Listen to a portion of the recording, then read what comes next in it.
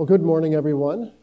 This is week 2, where we're talking about William Tyndale. Last week, we focused on Tyndale as a translator and associated the translation of the Bible into English with an understanding of historical grammatical interpretation, a high fidelity to the words of the text, and an understanding of that text as it is embedded in a history. This week, we're going to explore more of William Tyndale, less him as a person. That was a lot of what we talked about last week. But this week, we'll dive into him as a figural interpreter. What does that mean?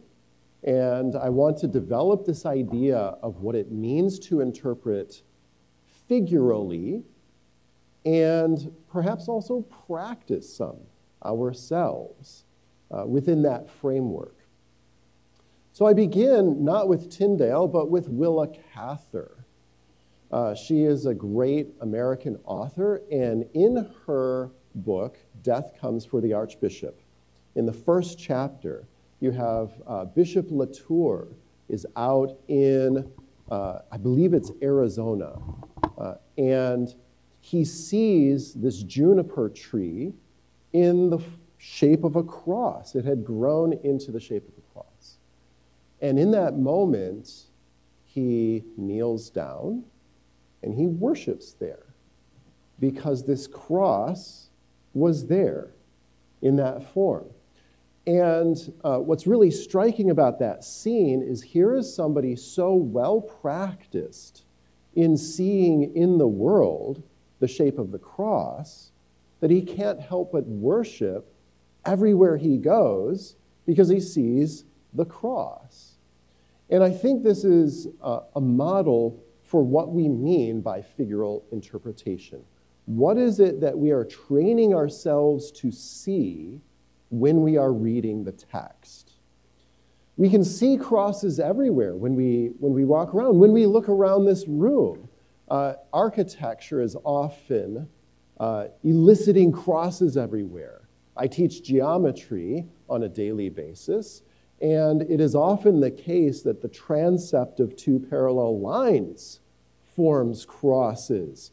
Or here we have two vertical angles in the center of a circle that are forming a cross. Every day in geometry class, there is cause to worship. Isn't that right, Cameron? Okay. So we have these crosses everywhere, moments of devotion where we have a well-trained sense of what is at the center of history, what is at the center of salvation history, what is our own experience of the salvation of God in Christ. So, taking us then to William Tyndale, we can learn from him certain aspects of his makeup as an interpreter that is very instructive to us. He sincerely believed that there was this pneumatic power. What this means is the power of the Spirit. It blows wherever it wants. And when we are open to that Spirit guiding us as interpreters, that can be a little wild, can't it? We need to be open to the Spirit eliciting in us our affections, arresting our attention. And this can happen as we read through the text. Certain words, ideas, impressions arrest our attention. And what we want to do is cultivate a sensitivity to that spiritual power, that pneumatic power of allowing the Spirit to capture our attention so that we can be highly responsive to the ways in which the Spirit may want to use that text in our lives. Then there is the moral force of Scripture. And what do we mean by the moral force? Not that everything should be read moralistically, as though it is a moral example. We read the life of Joseph in order to be like Joseph. We read the life of David to be like David, or something like that. Instead, I think if we understand the moral force of the text as constantly pressing us, causing us to consider what is now a new way that I am being brought to repentance. What is a new way that God is bringing me to a confrontation with Christ so that I can be shaped again into his image? This is the moral force of the text, to constantly be wrestling with it, like Jacob wrestled with God, and we come away changed. So that is the moral force of the text. And then finally, that the text brings us closer to Christ. And that closeness to him is kind of like the disciples, right? We are disciples of Christ as we read the text. Just as the 12 and others walked with him, supped with him, this is the lifestyle of discipleship, to walk closely with our Lord. And as we read, we want to cultivate that sense of being with Christ in our reading, that he is right there with us, and in that reading, that we can be formed closer and closer to that image. So this is the figural interpretation that is very much a Tyndalean idea, and one that I think we can very much adopt. It feels very comfortable to take on board what William Tyndale is proposing. And so I wanted to give you an example. You have the text of Matthew 12. And I'll read this aloud for us, and you can follow along in your handout. Then some of the scribes and Pharisees answered him, saying, "Teacher, we wish to see a sign from you." But he answered them, "An evil and adulterous generation seeks for a sign." Do you guys remember doing the grammatical interpretation of this last week? Yes, beautiful. "An evil and adulterous generation seeks for a sign, but no sign will be given to it except the sign of the prophet Jonah. For just as Jonah was 3 days and 3 nights in the belly of the great fish, so will the Son of Man be 3 days and 3 nights in the heart of the earth. The men of Nineveh will rise up at the judgment with this generation and condemn it. For they repented at the preaching of Jonah, and behold, something greater than Jonah is here. The queen of the south will rise up at the judgment with this generation and condemn it. For she came from the ends of the earth to hear the wisdom of Solomon, and behold, something greater than Solomon is here." As Tyndale reads this passage, he's able to identify many linkages in this text that occur from Jesus to Jonah. So Jesus and Jonah, how do they link up? Well, there's the obvious point of the 3 days and 3 nights. There is this equivalence between Jonah's experience in the belly of the whale and Jesus' experience of death and then resurrection on the 3rd day. And for many of us, this may seem the really obvious figural point.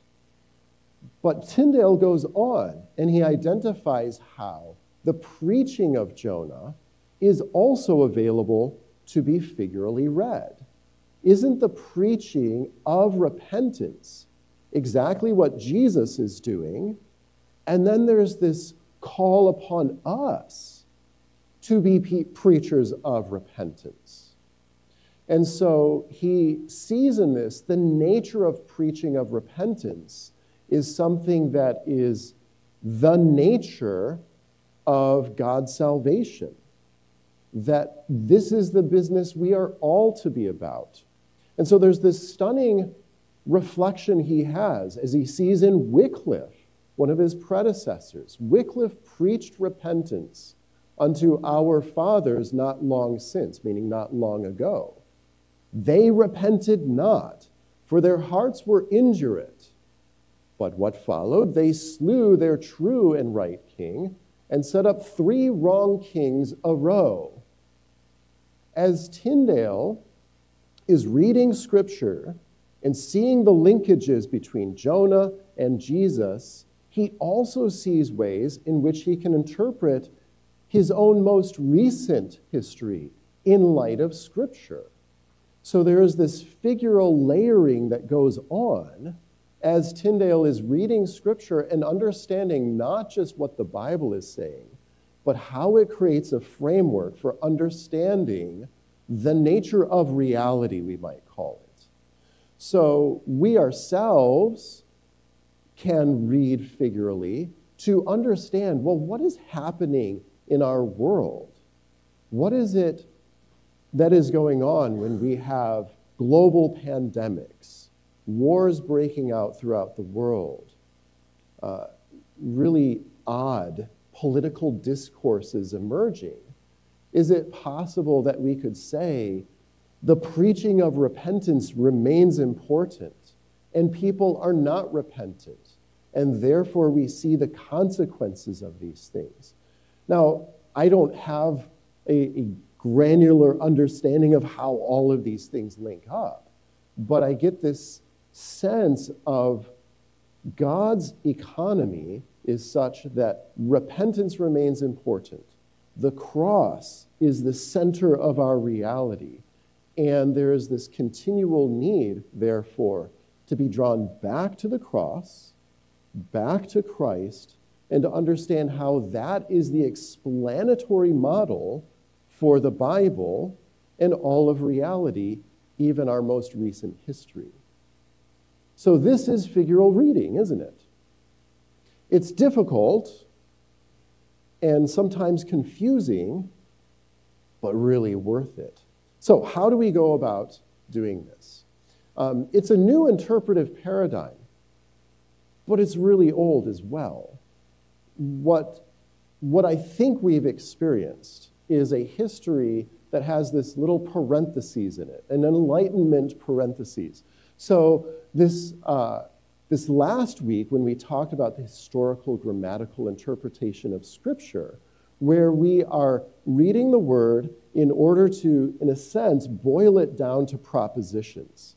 There's this historization that happens when we interpret with that model that in some ways runs counter to this figural reading that the church had always done, and then it interrupted that. And I think now in a somewhat post-Enlightenment environment, we're saying, there was something to that form of reading that we want to recapture and bring forward, not to drop sensitivity to the word, meaning grammatical understanding, and not to drop a sensitivity to the history of the text, but that there's more going on in the text than just a scientific dissection of the text. Okay, so what is this? I want to propose 3 figural questions. I don't know that these have been brought forward by many interpreters. I'm actually drawing these from nature study. What is nature study? This is where we take children out into nature and we observe and we question and we wonder and we make connections. We often are journaling these things. And when I say we, this is a pretty normal experience at the school I work at Clapham School, where we use a Charlotte Mason pedagogy. And these 3 questions are great guides to what we're doing out in nature. What do I notice? This is observation. What does this make me wonder? What questions does this raise in my mind? This is imagination. It sparks something in my mind that makes me have new questions. And what does this remind me of? This is recollection, things that I've learned previously, where I can make connections between what it is I'm noticing and other things that I'm remembering. These three questions: what do I notice? What does this make me wonder? What does this remind me of? Now, an observation, this is a very word, idea-driven exercise, isn't it? I'm reading the text, and as I'm reading, there are words, phrases, ideas, sentences, clauses that will, like I said earlier, arrest our attention. As a spirit-driven exercise, we're cultivating that sensitivity to be able to respond to that. What is it that my attention is being drawn to in my reading of the text? With imagination, one of the things we want to do is have a well-trained imagination. And you might think to yourself, well, imagination should be creative, unfettered, but it needs materials to build on. And this is where study can be very formative to our imaginations. So doing things where we understand more and more the history of ancient Israel, or the culture of honor and shame societies, or the economy of the ancient world, family structures. There's this beautiful Roman coin on our church bulletin today. So just understanding the material world of the ancient world, understanding that their math was geometry. Algebra had not been brought from the Moors to Europe yet. And so there are just ways in which we can embed ourselves into an understanding of the biblical world. How did they think? How did they move? What were these understandings? Train our imagination to come up with ways of understanding the text in vibrant ways, where we can sense and feel the dust on Jesus' feet, the garments rippling as he walks along. That kind of imagination is what we're cultivating. And it makes us wonder, well, what would it have been like to dine with Jesus? What would it have been like to be Joseph among his brothers? Okay, so that imagination and recollection. The more we read throughout our Bibles, doesn't that mean we're poring over these things that give us more and more opportunity to recall? The more often we recite and meditate on the creed, doesn't that give us more and more opportunity to recollect those things that we believe? Okay, so what does it take to interpret figuratively? And I want us to consider these three ideas. The centrality of the cross, being able to see the cross in the world around us, but also in the word that we're reading. We can see the cross in all of these moments throughout the Bible. I think very much about the garden, for instance. Adam and Eve fall and they cover themselves with fig leaves, not the right form of covering. And what does God do as he sends them out of the garden? He gives them garments of animals, animal skins. Well, where did those animals come from? Did they have to be sacrificed? There's blood in that sacrifice. The more appropriate sacrifice is made on behalf of Adam and Eve. Where does this doesn't come from an explicit statement in the text, but as you read in light of the cross, you become amazed and wonder, wow, God did something for them that is very consistent with the way salvation works. The consistency of the creed, the regula fide, the rule of faith. Every week when we are reciting the creed, we are poring over these things that we believe. And in many ways, each of the clauses of the creed is like this seed, right? There's more to it than just what it is we're saying. And we're saying we believe these things, but we're also like the disciple, help my unbelief. I'm growing into a belief of all of these things that I'm reciting. Take Take me even more fully into this belief, Lord God. And so as we read, I had mentioned earlier that the Spirit is like a wind. It will drive us any which way. But we can also be confident that that Spirit is not going to guide us into a pathway that would be inconsistent with the creed, right? So it won't blow us into unorthodoxy, we might say. And so we can trust that that creed is there to give us some rails upon which we can be guided. And then finally, what does it take to interpret figurally? We are interpreting within the community of the consecrated, so that I am not coming, the burden on me is not to come up with some radical new individual interpretation. I am actually interpreting in light of the community of the saints down the ages, that great cloud of witnesses who have likewise interpreted. So we read together. And does that mean that we're always in 100% agreement with one another? Likely not. And so reading in community also means having a good, healthy dialogue and some ground rules for how we disagree and maybe debate debatable issues with generosity and kindness and so forth. Well, in light of this, I think it's worth practicing together. So I have given us a couple of texts, and I've also given us a lot of time so that we can break down into some small groups. Before we read together, I want to make sure everybody has handouts. Do we have handouts? Good. And you may want a writing piece as well.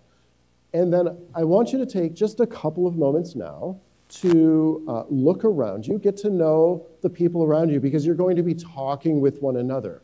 If it's important for us to read in community, you need to get to know your little community around you, the 3 or 4 people that you're going to be reading scripture with. So look around, give a name, take a name, introduce yourself to who is your group right now.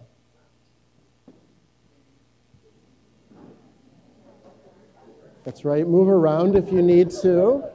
Thank you. Here, I'll sit here and we can talk. Okay. Right.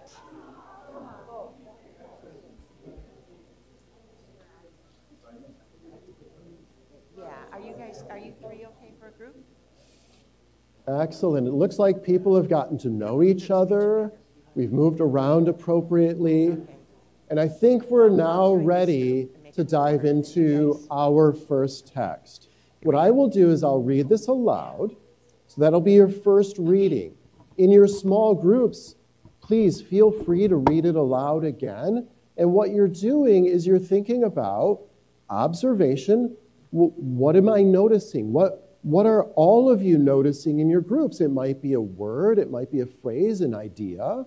What does this make you wonder? So you might have questions that emerge. Or I'm really fascinated by this. This gets me thinking about things. Those kinds of impulses are worth talking about, bringing up. This reminds me of statements are also really great to bring out. You know, when the author says this, it reminds me of this. Okay, so let me give us our first reading. Genesis 37, 29 through 36. This is when Joseph, who had been in a well, is now sold to others. Okay, so when Reuben returned to the pit and saw that Joseph was not in the pit, he tore his clothes and returned to his brothers and said, "The boy is gone, and where shall I go?" Then they took Joseph's robe and slaughtered a goat and dipped the robe in blood. And they sent the robe of many colors and brought it to their father and said, "This we have found. Please identify whether it is your son's robe or not." And he identified it and said, "It is my son's robe. A fierce animal has devoured him. Joseph is without doubt torn to pieces. Then Jacob tore his garments and put sackcloth on his loins and mourned for his son many days. All his sons and all his daughters rose up to comfort him, but he refused to be comforted and said, "No, I shall go down to Sheol to my son, mourning." Thus his father wept for him. Meanwhile, the Midianites had sold him to Egypt to Potiphar, an officer of Pharaoh, the captain of the guard. All right, in your groups, discuss this passage.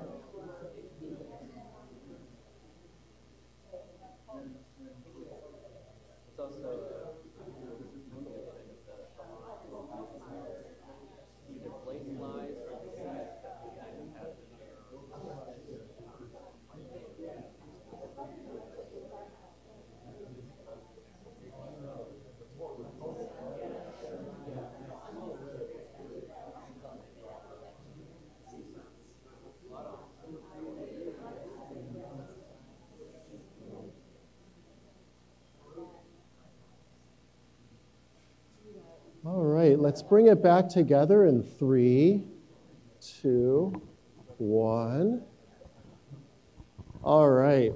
I heard so many great discussions going on, and we've got our microphone ready. I'd love to go around some of the groups and hear some of the ideas you were working with.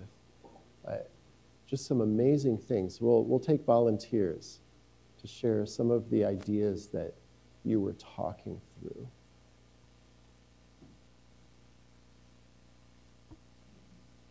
It's hard to be the first person. person. It's hard to be the first, yeah. Oh, here we go. Here's a hand over here, this lovely young lady. The question is just to share what you learned in your small groups, okay? Here we go, okay. we observed just the elaborateness of the lie that that Reuben felt responsible for the choices that had been made, and he kind of had this moment of crisis.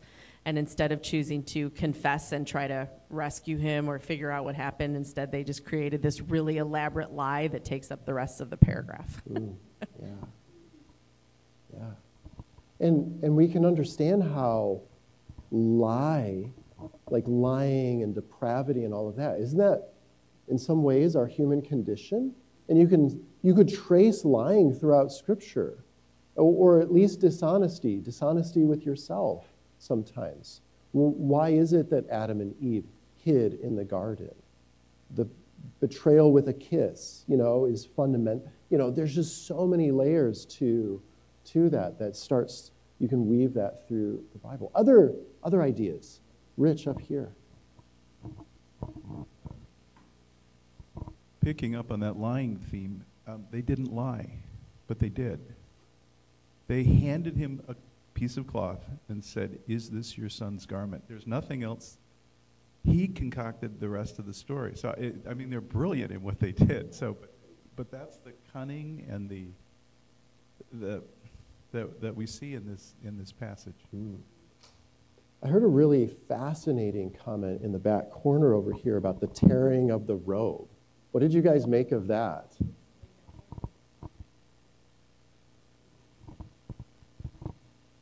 We had a lot of kind of Christological themes coming out, but one of the things we saw was the tearing of the robes, and that reminded me of the tearing of the curtain in the temple. Wow, and what do we, tearing of the robe, the rending of the veil in the temple, what do we make of that?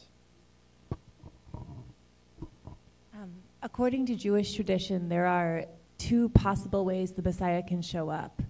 And one of them is as Joseph, the suffering servant.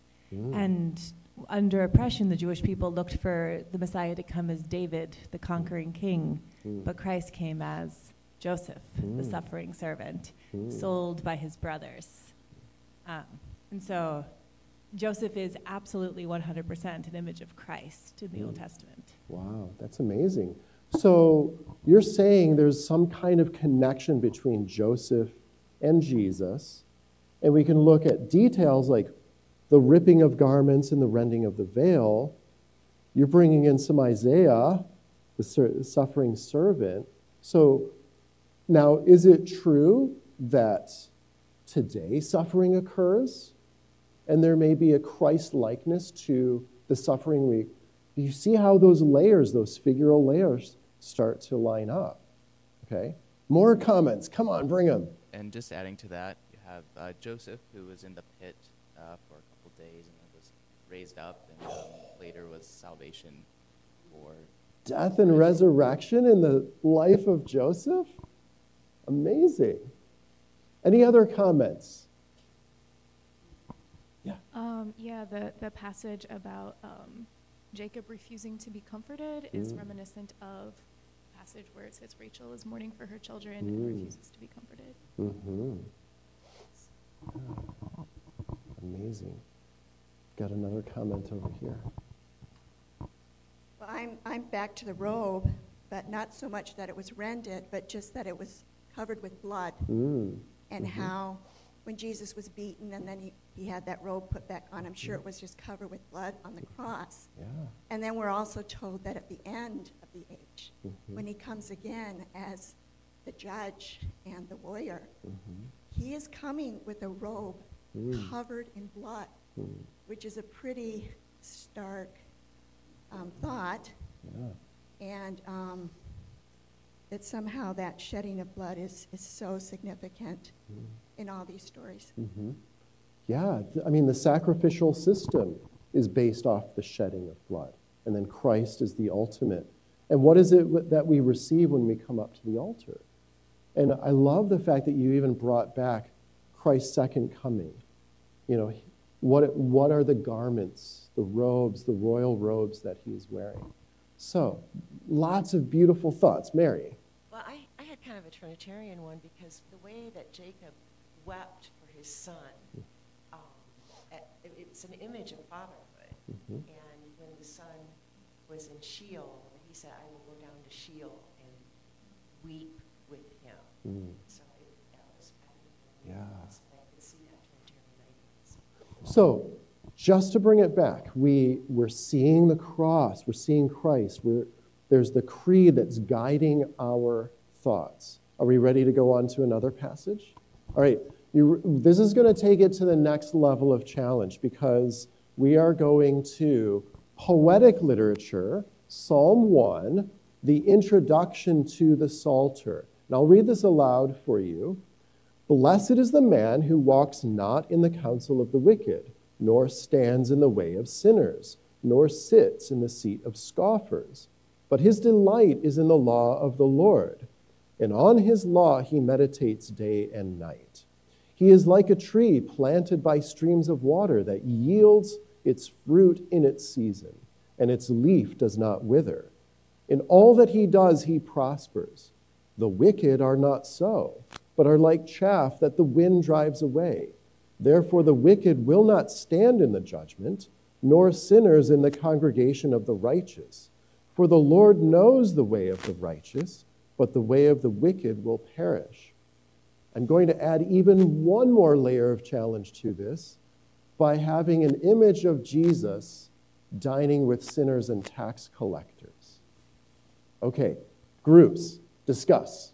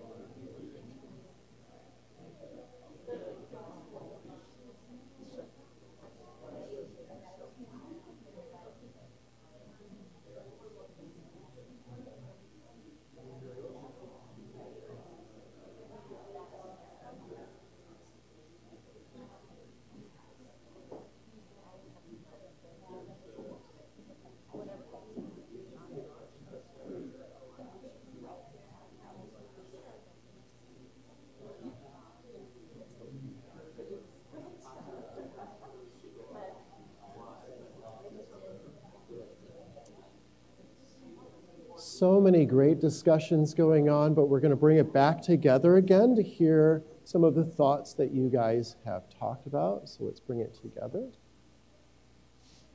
All right. So many great, I'm hearing you use those questions. I wonder, this reminds me of. Hopefully those are really helpful tools. Anybody want to share, volunteer some thoughts? I don't know where there's the microphone. I heard a great interpretive word over here. It's complex, but Mary, I'm wondering if you could bring the microphone up to this beautiful gentleman up here. So, yeah, you had mentioned a chiasm. What is a chiasm? I'm not sure I can explain it extremely well, but kind of the structure where you have the beginning and ending kind of having the same message, and it kind of progresses into a central theme, maybe, before, again, repeating what was at the beginning. Yeah. And what particular elements were part of that chiasm?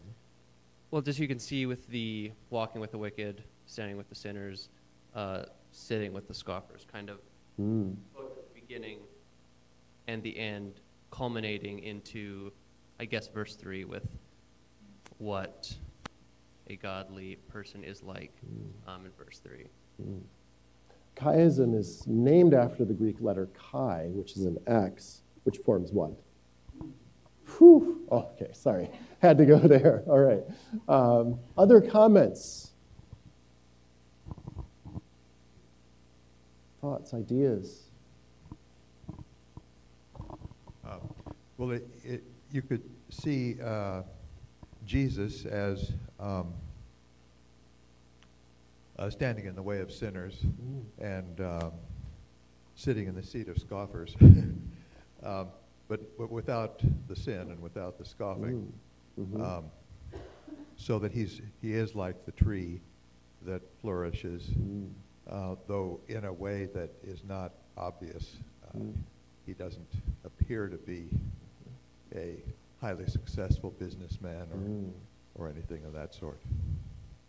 There's a lot of power in that. When I used to read this psalm, it was like, oh, I'm supposed to be like that blessed man, right? That's an impulse we have. But when we read Jesus was that blessed man, and what I'm supposed to be is like him. He is the one. And he is able to dine with the sinners and the tax collectors without being muddied by them. He actually makes them holy in ways that I can't do that when I dine with tax collectors and sinners. But if I have Christ, so you see how there's those layers to reading this now in light of Christ. Other comments in the back here?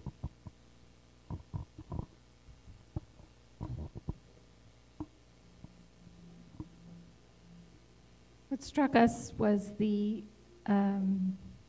passiveness or staticness of most of the passage, other than delight in the law and meditates. It seemed that the people who are judged have no choice in the matter. But Jesus is the tree that does not wither. So that's the only enduring thing from this passage. Lovely. Rich here. This might have to be our last step here. I think another thing that's beautiful about the tree imagery is that it reminds me of John 15, Jesus being the vine and where the branch is grafted into that. And so Jesus being that tree, but then also us as readers knowing that we are in him, that we are also grafted into that promise. Well, because it's half past, I think that's about where we need to wrap up. My prayer for you is that this won't be the last opportunity you have to read together, to consider these questions. It's exciting, it's energetic, sometimes tiring to read and commune and discuss and all of these things. But hopefully, there's this emerging skill that you are all cultivating. Thank you, everyone. Well, thank you, Patrick. It was a great session.